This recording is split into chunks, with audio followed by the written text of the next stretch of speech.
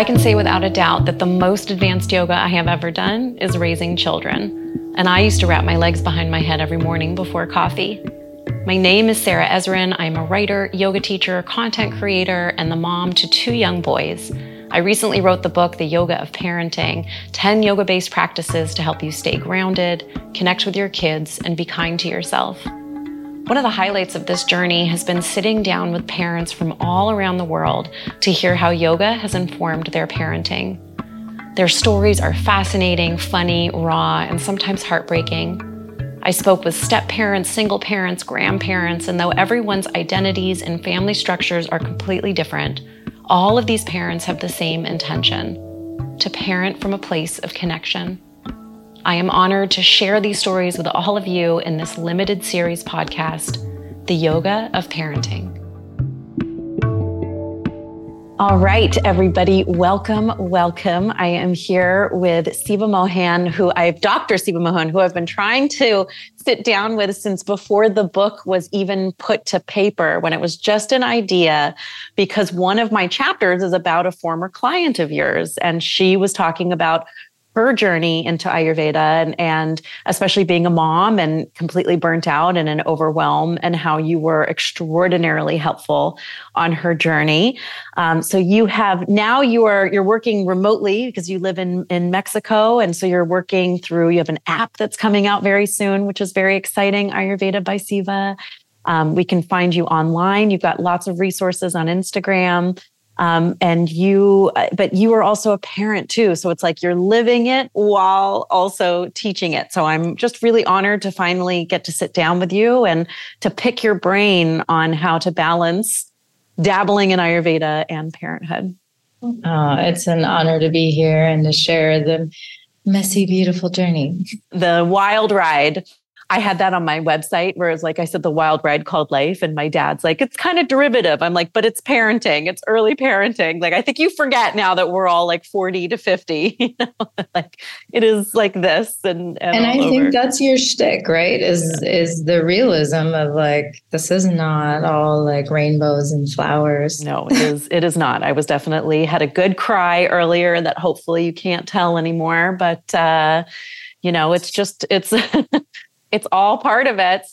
How old is your daughter? So my daughter's 14 and my son is 12. Wow. So I've got a full-fledged teen and a tween coming right into it. And how is that shift as they start to enter these years, or they're pretty deep into it at 14 and then the 12-year-old? It's such a different... I was just writing about this last night in my journal because it's like... whoa, a whole nother chapter almost where I'm watching them be in all of their limitation and victimization and resistance, and looking at all of this and being like, oh, like this, I did this, like I recognize these pieces of me in what they're experiencing, pieces of their dad, pieces of how we've taught them these limitations and these victimized stances and these resistant behaviors when we were less evolved versions of ourselves, and moving through the guilt of that, and also realizing, well, shoot, like if I just am victimized by that, and if I'm focusing on it as a problem to be solved instead of a beautiful opportunity or an opening, then I'm just reiterating that same behavior to them. And it's this new phase of like, God, fierce trust, because as I see them in these places of struggling to figure out like what I want and why can't I have what I want, and let me blame you and blah, blah, blah for why I can't have what I want, and let me focus on what's so hard and what I don't want. And it's like a feeling of helplessness almost, it's like where like I want to show them the bigger picture. This is what I do for a living with people. I help them, find the empowerment in it, to find the beauty in the clarity that comes from the contrast, to find the growth, to find the opening, to find the belief, to find the trust, to find the good stuff in it. And I can't do it for them. And when they were younger, it's like you have the responsibility to do it for them, supposedly, but also like you have this power to sort of do it for them, right? Like, okay, let's do a happy dance. Or so, yeah, I can't do it for them. And that's a whole new experience in this thing of like, okay, well, I'm saying the things, they're not with the capacity to really absorb it. They're not with the capacity to really hold the big picture yet. And just being in peace with that and being like, okay, all I can do is work on my own version of that over and over and over and over again, and hopefully seep into them, through my experience, that this is a normal part of the human experience and it's still beautiful, and there are tools and approaches and we can use them and we can feel differently, and trust and hope that they're going to find their way. And I think that's probably more of what's in store and in their, coming years. I mean, family is always probably the harder, clientele, for lack of a better word, for us to teach or for you to treat, I would imagine. It's kind of like a therapist seeing their own family member. I wonder if, it's like, I don't think that's allowed, right? So I know, and even just teaching, like when my family comes to my classes, I'm like, leave, I have to like put blinders on and pretend they're not there. I'm a totally different person. So I do imagine, especially with teenagers, where it really is that bristling and that kind of pushing against that, the more that you're like, but wait, I know these tools work. Like they have to go through the experiences themselves, right? They have to make the mistakes themselves. And it must be very hard because it's like, but at the same time, they have to go through it in order for them to realize. And I mean, that's just so much of it is like, oof, the hands off. Could you, obviously I always want to protect the privacy and anonymity of the kids, but is there an example you could give us about something? I would love to know specifically too, like an Ayurvedic tool that you would have like given if I had come to you with a similar issue, but like the 41-year-old version.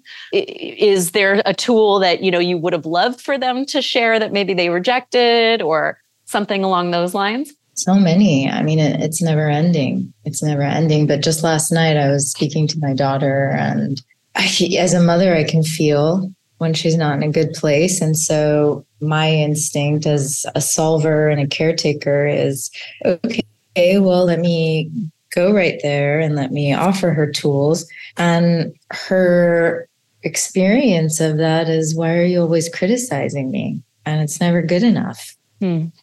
And well, I can't tell you how many times I've told her how proud I am of her and how much I love her and how I'm amazed by her and how amazing she is and But I can't change how she experiences me in our conversations, and that she, interprets our interactions in one way, and her experience and her emotions are valid. Okay, like, what is there for me to do if I defend myself?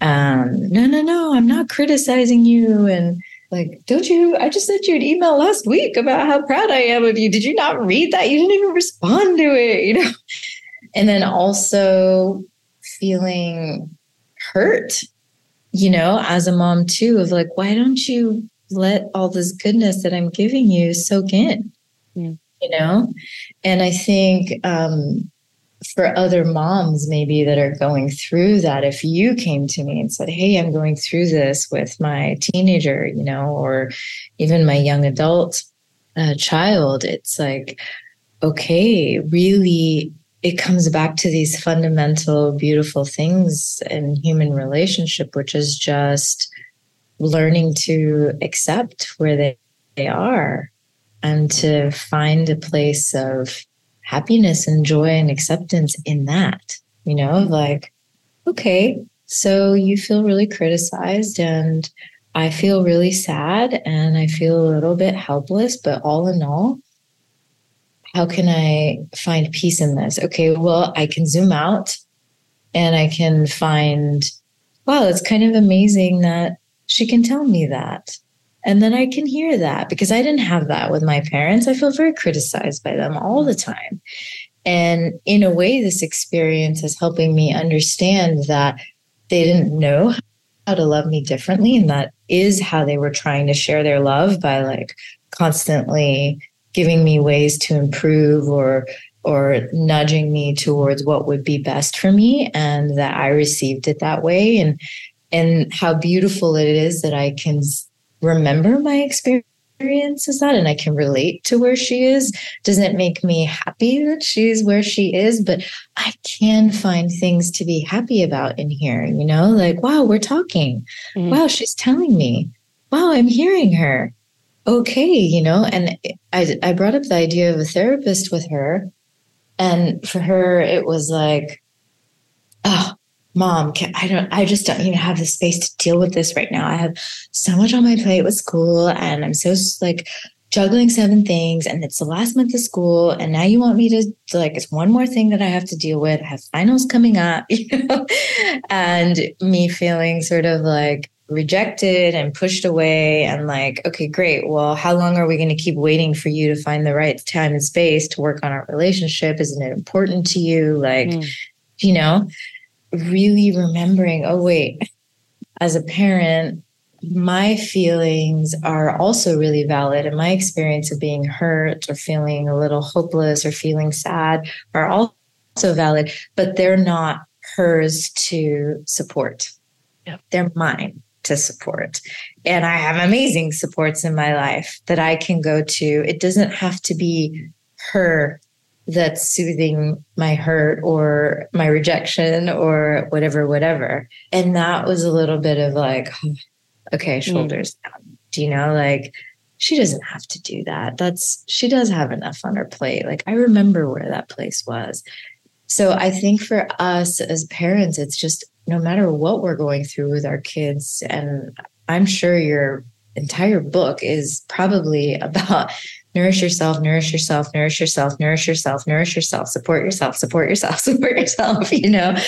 and be happy. And then that overflows and gives the kids a vibrational set point, that is different than maybe some of the other vibrational set points I know I definitely gave when I was pregnant with her, and when I was struggling as a single mom with 2 young kids. And even now when I struggle with overwhelm or whatever, but just remembering like every pain point is a beautiful thing. It really is, because had we not had that conversation, I wouldn't have known how she's feeling, where she's at. Now I am better able to support her, right? But I'm also more aware of how I'm feeling in the experience, and I'm better able to support myself. So I'm thankful for that challenging conversation. And that was like an 8-hour turnaround, and that's pretty amazing. And those are all emotional wellness tools that Ayurveda gave me. Yeah, I mean, and I want to get into the Ayurveda as well in just a moment, but I just want to commend you because it really is. I mean, as hard and difficult as it is in the moment, that pause to be able to pull back, or maybe in the moment we are kind of seeking for them to fulfill a need or to help us feel better. But whether the pause is afterwards or in the moment, that moment of taking a breath and recognizing, okay, I am allowed to have feelings, because I think there's such a misconception, especially, and I know you're living in Mexico right now, but, American motherhood or motherhood in the West, that like, you shouldn't have feelings. You have no feelings. All of these things should be sacrificed for the sake of your children. But the reality is, no, global, babe. I really think that's global. I mean, I've lived all over the world, and there is not sure that there's nowhere for me to go. They say the Netherlands is a little better. No, really? I mean, maybe I haven't been to the Netherlands. Gosh. Okay. Patriarchy. No. All right. So as you know, that the expectation of the mother, right? The always giving mother. So I think it's cool that there are mothers out there that are creating this movement of, being more vocal about, like, I am an individual, and that's like one of my friends calls her daughter. She says she's her steward, right? Like, she's not even her mom. She's just holding space for her until she becomes her own adult and her own person. And I think that there's a beauty in that, and recognizing that too. And I wonder, so like Ayurvedically, people, they hear the term and they're going to think of like Abhyanga, like, oil massage, or, eating certain Diets. foods. Yeah, diets. But obviously we're talking about there's tools on how you look at behavior and those kind of things. So I'm just curious, like, your top two tools for parents. Or are there just so many, it's so hard because everyone's so individualized? I just answer your question. Sorry. It is individualized, but maybe that is the tool too, right? I think that one of the beautiful things about Ayurveda is that it allows us to be who we are and to work with who we are and our patterns. So like, I think it's really beautiful that your friend is able to be like, I'm just a steward, like, I have so much pitta in my constitution that I don't see myself being someone who is so passive. I don't have the ability. Like, I naturally am somebody who wants to solve. That's what I was made to do best, So I think that it's beautiful when you can see, like, oh, this is how I was made. These are my patterns. Right. And really, that's all of what Ayurveda is. So for everyone who's kind of new to it and they've only heard of it in the spa industry or in a cleanse context or a yoga workshop, it really just is a beautiful system of observing patterns and attending to them with whatever tools and approaches to be able to shift them in the direction that we want them to go. Right. And so once you get conversant in that practice, it is a lot of depersonalization in a way, because you see everything as patterns, right? So even in this experience with my daughter, I can understand what her patterns are based on kind of the energetics that she was made of, and what my patterns are based on the energetics that I was made of, and that it's normal and natural for us to intersect in this way. And I also know that the counter to our particular combination of patterns is softness. I learned that through learning her patterns and learning my patterns, right? So when I think about the tools of Ayurveda that it's given me, it's one, this individualization, this customization that comes from the practice of observing patterns, because my patterns with my son are very different. And she feels also the difference in how I respond to him versus her, and how I parent him versus her. And that can be a nidus for pain for her, for example, but it can also be really beautiful because I'm individualizing how I support her and love her versus how I support him and love him. He needs firmness from me. He lacks this, and I have a plentitude of, firmness, and really he needs that from me. And with my daughter, she does not. She needs softness from me, for example, right? So the first tool of Ayurveda that I think was so helpful is that customization. And then that we're changing too, right? And then the second tool, it really does have to do with understanding the multi-causality of everything that we experience. So there's a depersonalization that I kind of hinted at in a moment ago that comes with that, right? So for example, I do have a regular practice of understanding, whatever's happening in my tummy is not just because I ate this. It's multi-causal. So it could be what I ate, but it's probably also the stress levels I'm feeling and my undigested emotions and maybe 3 other things. You know what I'm saying? And so because of a practiced understanding of seeing the world in this way, it doesn't make me really take it super personal that she was in that space looking at me as kind of the bad guy yesterday, because it's, you know what? She's stressed out at school. She got a low grade on a history test last week. Yeah, she hasn't been feeling that well. She's struggling with a cold. It's Sunday night. She's feeling the stress of a new week coming and all of what she has to do that she didn't accomplish over the weekend because she's not feeling so good. And when I see all of that, I don't feel so hopeless of like, oh my God, she hates me as a mom and she's like only sees me in this way, blah, blah, blah, blah, blah. So, I mean, those are kind of two broad answers, but it really is this Ayurvedic practice of observing patterns and multi-causality and learning to navigate the energetics of our every different situation with this understanding of like, okay, what's playing into this pattern and what is this pattern and what is the pattern that I'm looking to create and what are the tools and approaches that are going to help me shift that way. So, for example, in the conversation with her last night, first, what I was feeling was hurt and anger. Like, okay, she's in a dorm room. My daughter goes to boarding school for high school. And I never can have a private conversation with her. And here it's the weekend and I'm looking forward to connecting with her.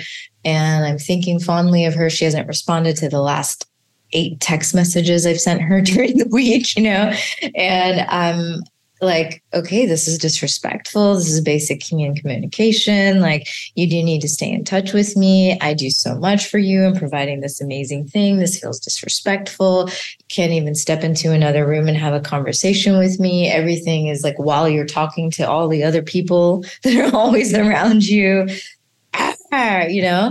and okay, what's the pattern here? The pattern is that I'm taking this personally and I'm feeling disrespected and I'm feeling hurt and I'm feeling sad. And I want to show to her what she's doing wrong because these are not healthy behaviors. And I want to make her a better person because I'm the solver, right? And so I want to go and tell her, but what a mistake that would have been, because I had no idea that she was in this place of feeling super stressed out. And like every time she talks, it's a new layer of criticism and something that she's not doing right. I didn't even know that.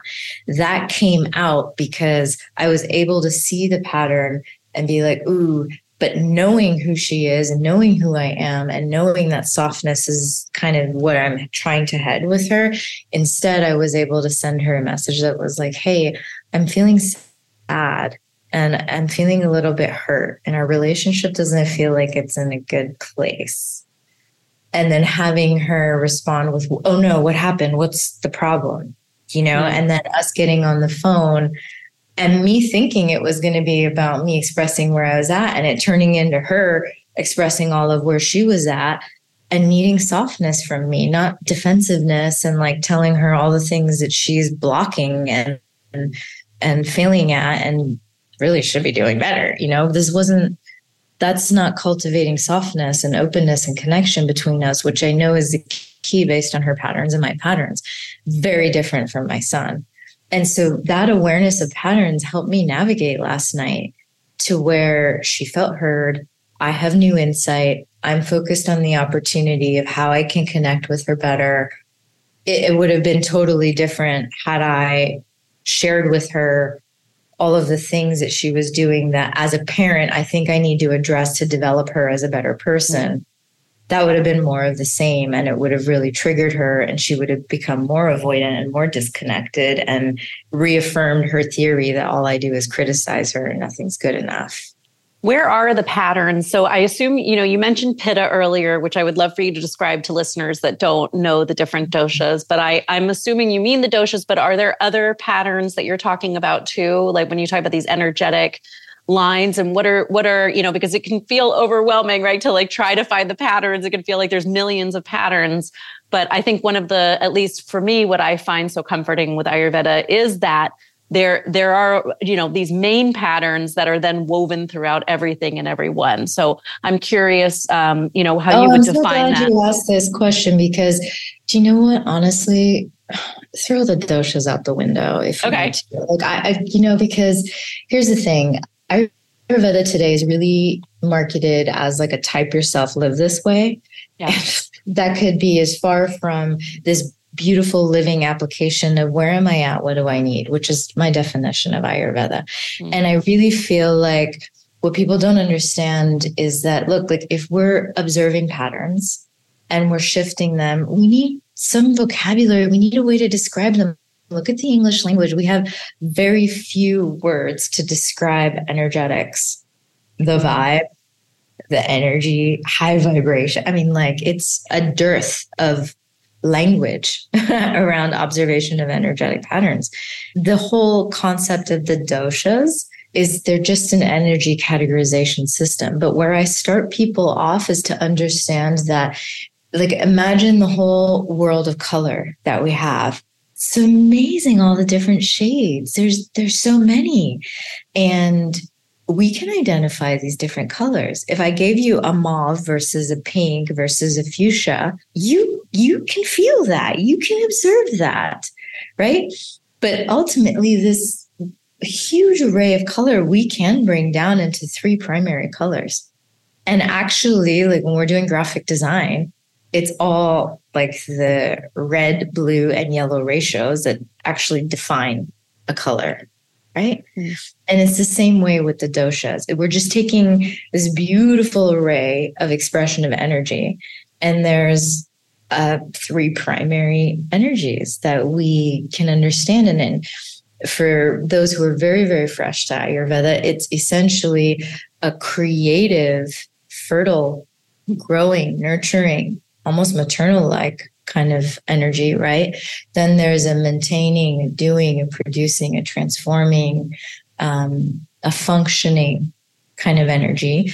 And then there's the entropic, disarray, unpredictable, depleting, wearing down, degenerative kind of energy. Doesn't that make so much sense? Like, of course, these are the 3 primary sort of energy types. It's in every living thing in the natural universe, right? Yeah. And so what I tell people is to start with just paying attention to adjectives and to feel and to describe their experience in qualities, which are adjectives, right? So if I know that she tends to be a little sharp and she tends to be a little bristly or abrasive or defensive, those are adjectives. That's a pattern right there. Hmm. Okay? And I tend to be the same. Yeah. Like authoritative and forceful and, no bullshit and impatient and et cetera. That's too sharp, bristly, abrasive, defensive coming together. That's very obvious to everyone who doesn't even have a sense of the doshas, that's not a good mix, right? Mm-hmm. And what is that going to result in? A lot of just poking each other back and forth and creating hurt and pain and resentment towards each other, right? So in Ayurveda, we understand that whatever there is too much of shows up because it causes us discomfort in some way, right? So that bristliness, that sharpness, that defensiveness, it causes me discomfort in our interactions. It causes her discomfort in our interactions. So that means there's too much of it. And it's a very simple approach to understanding what you have too much of is going to call your attention either in a symptom in the body, a sign in the body, or in the emotional body, right? And the remedy is always to bring in the opposite. So the reason I know to go for softness and acceptance and mushy and connection with her is because it's the way I would describe the opposite to all of what is that causes us pain. Does that make sense? Yeah. And that's Ayurveda. But so real good. And that's like light bulbs going off, but I want to go back to it was incredible, especially as it pertains to, partnerships. But I want to go back to the first thing you said, because I want to get really clear and make sure I'm understanding it, which is, so the thing that we need to work on, because like, let's say abrasiveness and abrasiveness, right? Both of you are abrasive, or, I am very abrasive, and, as are other people in my life. So if we're both abrasive, right, and we're coming at each other from the abrasion, you were saying it makes us uncomfortable, so that's why we're abrasive, or like when we have these expressions of too much of something, it's because it's uncomfortable, or is that a cover for something that we're uncomfortable about? Oh, that's a good question. No, we are abrasive because we are. Yeah. Okay. We're made that way. Some people are, some people aren't. Yeah. Some people are in certain contexts. Do you know what I mean? But it's just recognizing I am this right now. Then being aware of any discomfort that we're feeling is just a pattern that needs to change. So where am I at and what do I need? I'm in a place of abrasiveness. And what do I need? I need its opposite. I'm in a place of feeling disconnected, misunderstood by her, villainized. Okay, what do I need? The opposite of that. To be understood, to feel connected, loved, valued.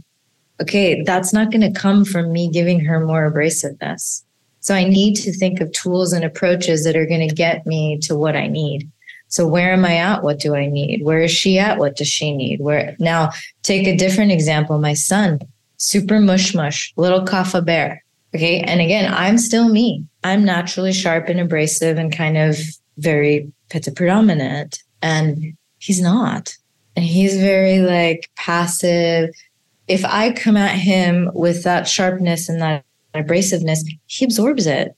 And then he goes in his room and he cries. He doesn't get defensive and prickly with me. Whew, that's a whole different pattern. And then when I see the pain that I've caused him, that again causes discomfort. Oh, flag. Shit. This is not healing for me. This is not feeling good to me. There's discomfort here. I now feel guilt and shame, whatever. Where am I at and what do I need? Okay, I need to learn some way of guiding him in which I can give him firmness, but without the abrasiveness. Okay, maybe that's a chart and not me talking to him. Maybe that's a schedule or an app, like some kind of tools and approaches that gives him that structure that he needs as a little kafa bear that my little pitta daughter does not need. She does not need me creating structure and tools for her at all. He does, but me having to hold the structure for him is depleting for me and it doesn't end up well. So I have to find other ways to not create that interaction where my abrasiveness meets him absorbing it and lowering his self-worth and feeling shame and me feeling guilt. Totally different pattern. I'm the same sharp, abrasive jerk that I am, and they're two different people and they interact with it in different ways. But in both scenarios, it causes me pain at the end of the interaction, discomfort, and not a good feeling, unpleasant emotion. And that's my flag that, okay, something needs to shift in this pattern. That's brilliant. And I love the idea of the banks to his river, right? The forming the container, but it sometimes can't even be you. It needs to sometimes be an external source so that, he's able to receive it in a different way. So, what is your recommendation then for parents that they have multiple children, they are in this kind of comparison? It's really hard to not compare your children all the time. So what is some recommendations for them to slow down, to start to see the differences? Are there practices that you offer parents, certain types of meditation, sitting back, counting before responding, any kind of tools that would help them start to see these differences? Because obviously we have to observe first, right? And become aware before we can start to shift the pattern. But a lot of people aren't aware. So what's the best way to become? Yeah, look, I love all of those sort of parenting practices. And I'm sure that your audience and everyone can find those everywhere else, yes, my capacity to use those tools is very low when I'm depleted. Yeah. Period. And that's why when I was saying earlier, like nourish yourself, nourish yourself, nourish yourself, nourish yourself, because if we don't have the capacity to use the tools because we're just empty tank, then those tools are useless. And then we just end up feeling worse about ourselves. Like, why can't I be that parent that counts to 5 before I yell? Like, so I'd say number one, nourish yourself, because otherwise all the tools kind of become irrelevant. And then specifically to your question, I'd say diagramming. Like diagram, write out the patterns, like something I have my clients do in relationship, because we always end up working on relationship energetics, because, you're this big energy ball and we're taking in the energetics of our entire life. So, like there's work, there's the day to day, there's the household, there's partnerships, there's, the climate, there's our food, like it's all just going into the same pot, right? So like one of the biggest energetic inputs we have are from the people in our lives and are relating to them, right? And how we're receiving the energetics of those interactions and absorbing them and perceiving them and coding them.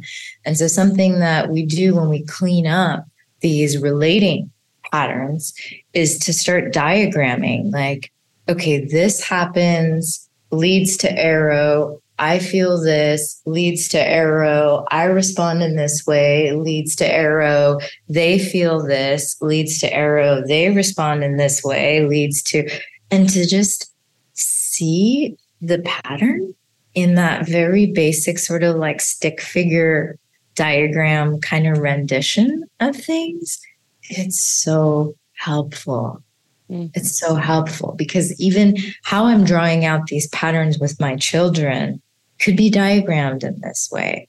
And because I have that clearness, like the clarity that came from taking the time to observe these patterns is the only reason why I know the longer term sort of ways to engage with them in a way that feels better for them and feels better for me. Right? So I would say practice observing, because you have that skill. You know exactly what happens when you respond. They do this, you respond in this way, you feel this way, they feel this way, you see it, they respond in this way. Like, what is the pattern? What is the tendency?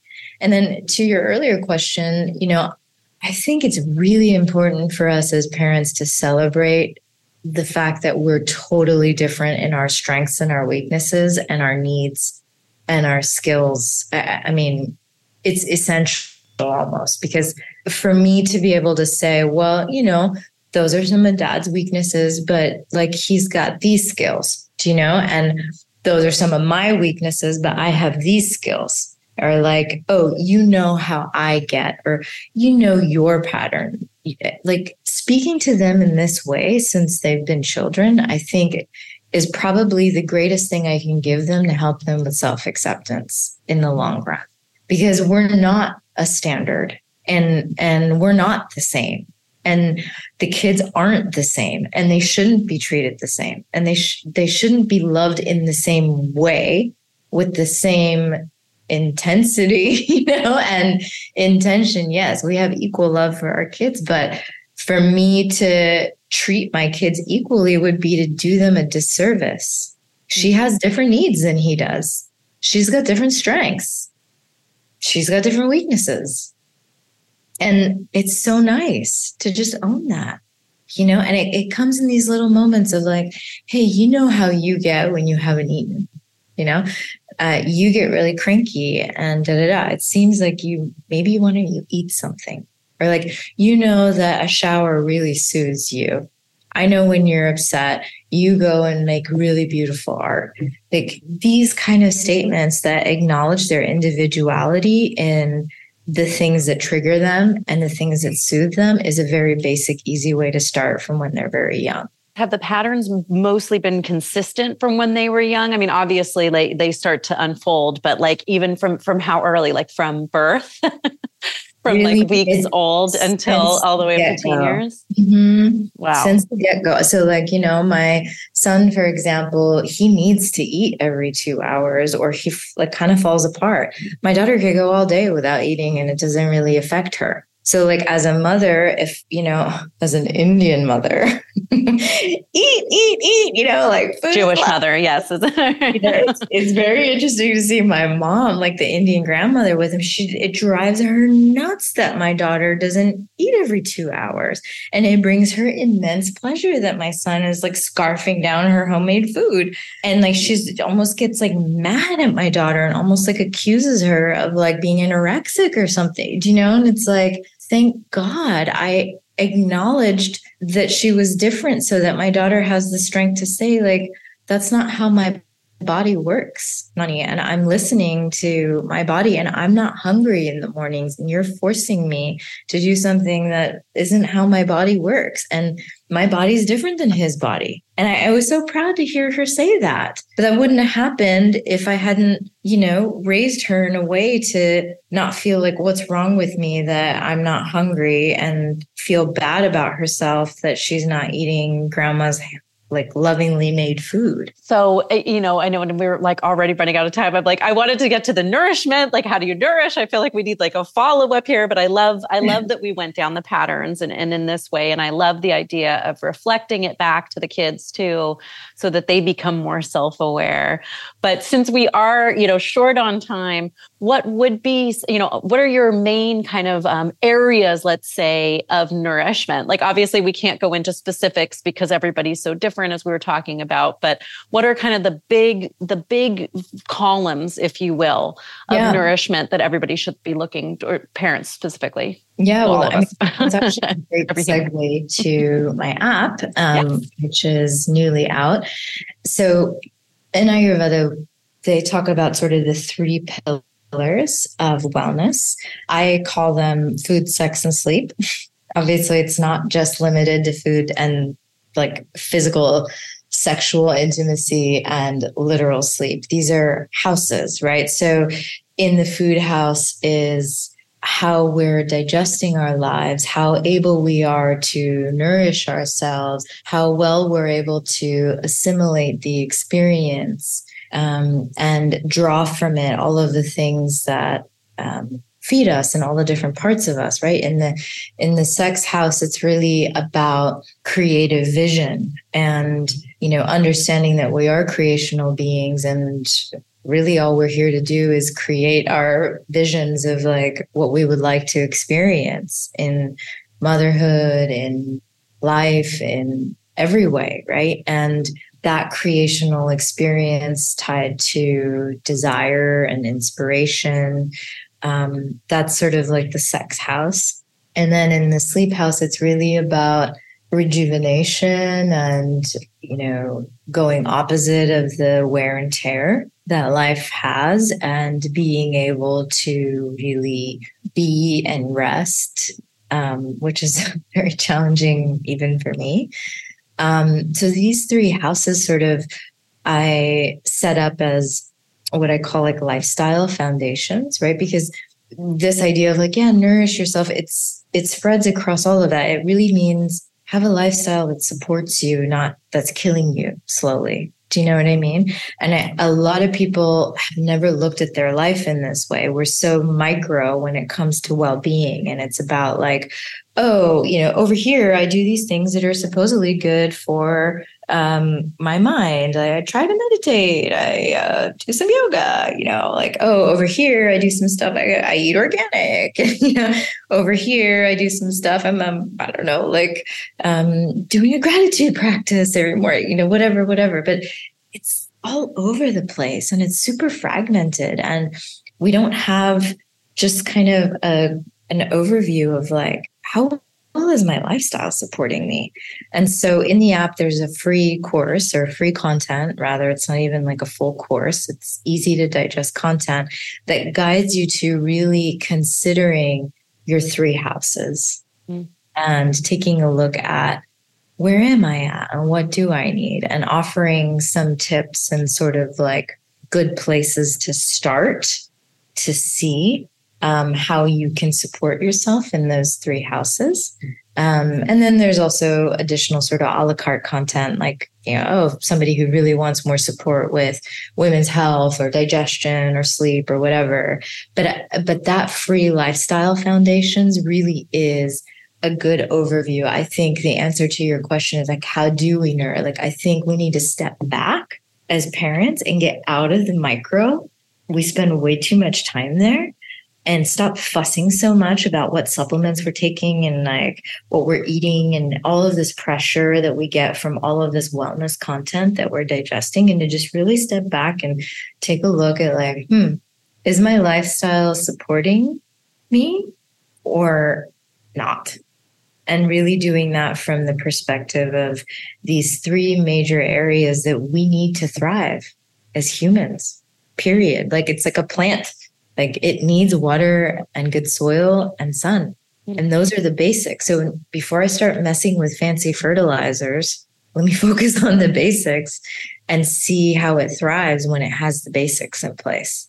I'm so glad that you brought that up, because that's what I talk about in the book too, because obviously I'm not an Ayurvedic expert. Like, I only wanted to offer it as another lens for people to understand themselves. I wanted to share Nikki Estrada's story, who was your former client.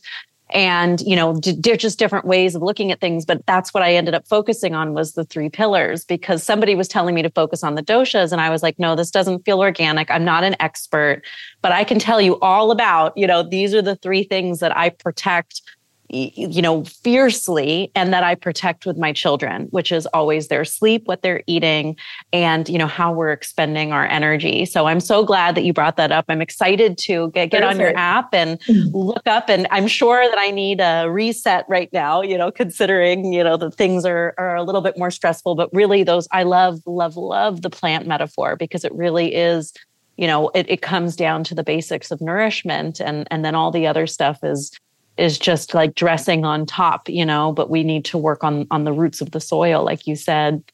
So I've been ending these with asking everyone the same question, which is and I was going to say yoga, but we mean yoga as the umbrella, right? Not asana.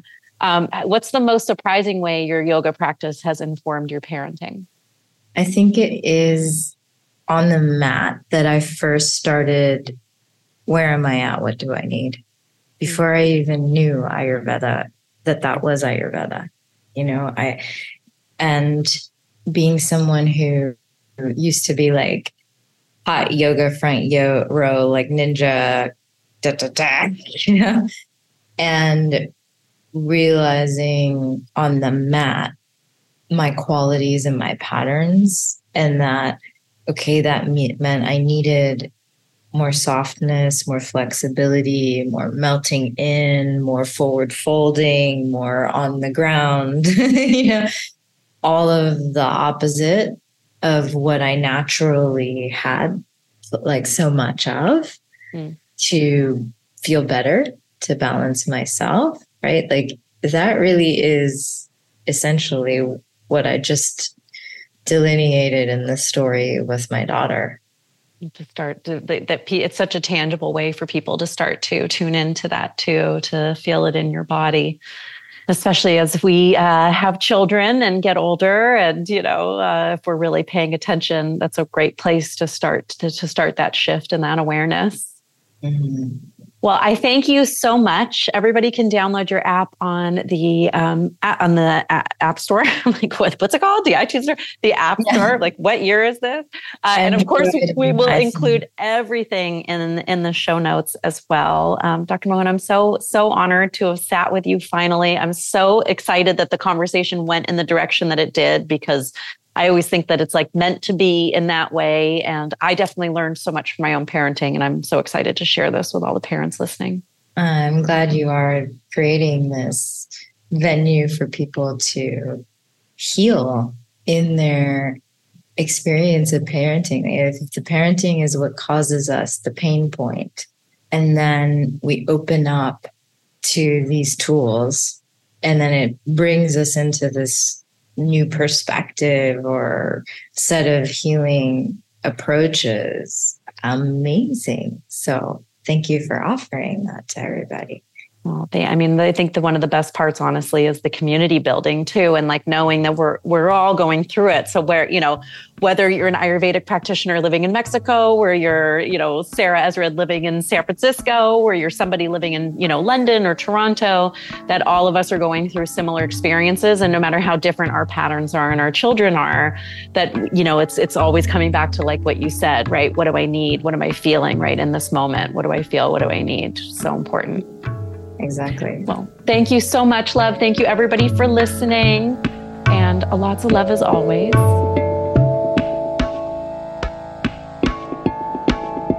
I hope you enjoyed this episode of the Yoga of Parenting. Everything we discussed will be found in our show notes. You can purchase a copy of the Yoga of Parenting book anywhere books are sold. And please remember to subscribe, rate, and share these episodes so we can get all this wisdom to as many parents as possible. Follow me on Instagram at Sarah Ezrin Yoga, and the original music that you heard both at the beginning and just a moment ago is by the amazing Egeman Sonley. You can follow Ege on IG at Egesan, Egesan, and you can find all of his amazing music on Spotify. Big thanks to Kyle Rebar for being the best producer that there ever was, and big thanks to all of you for listening.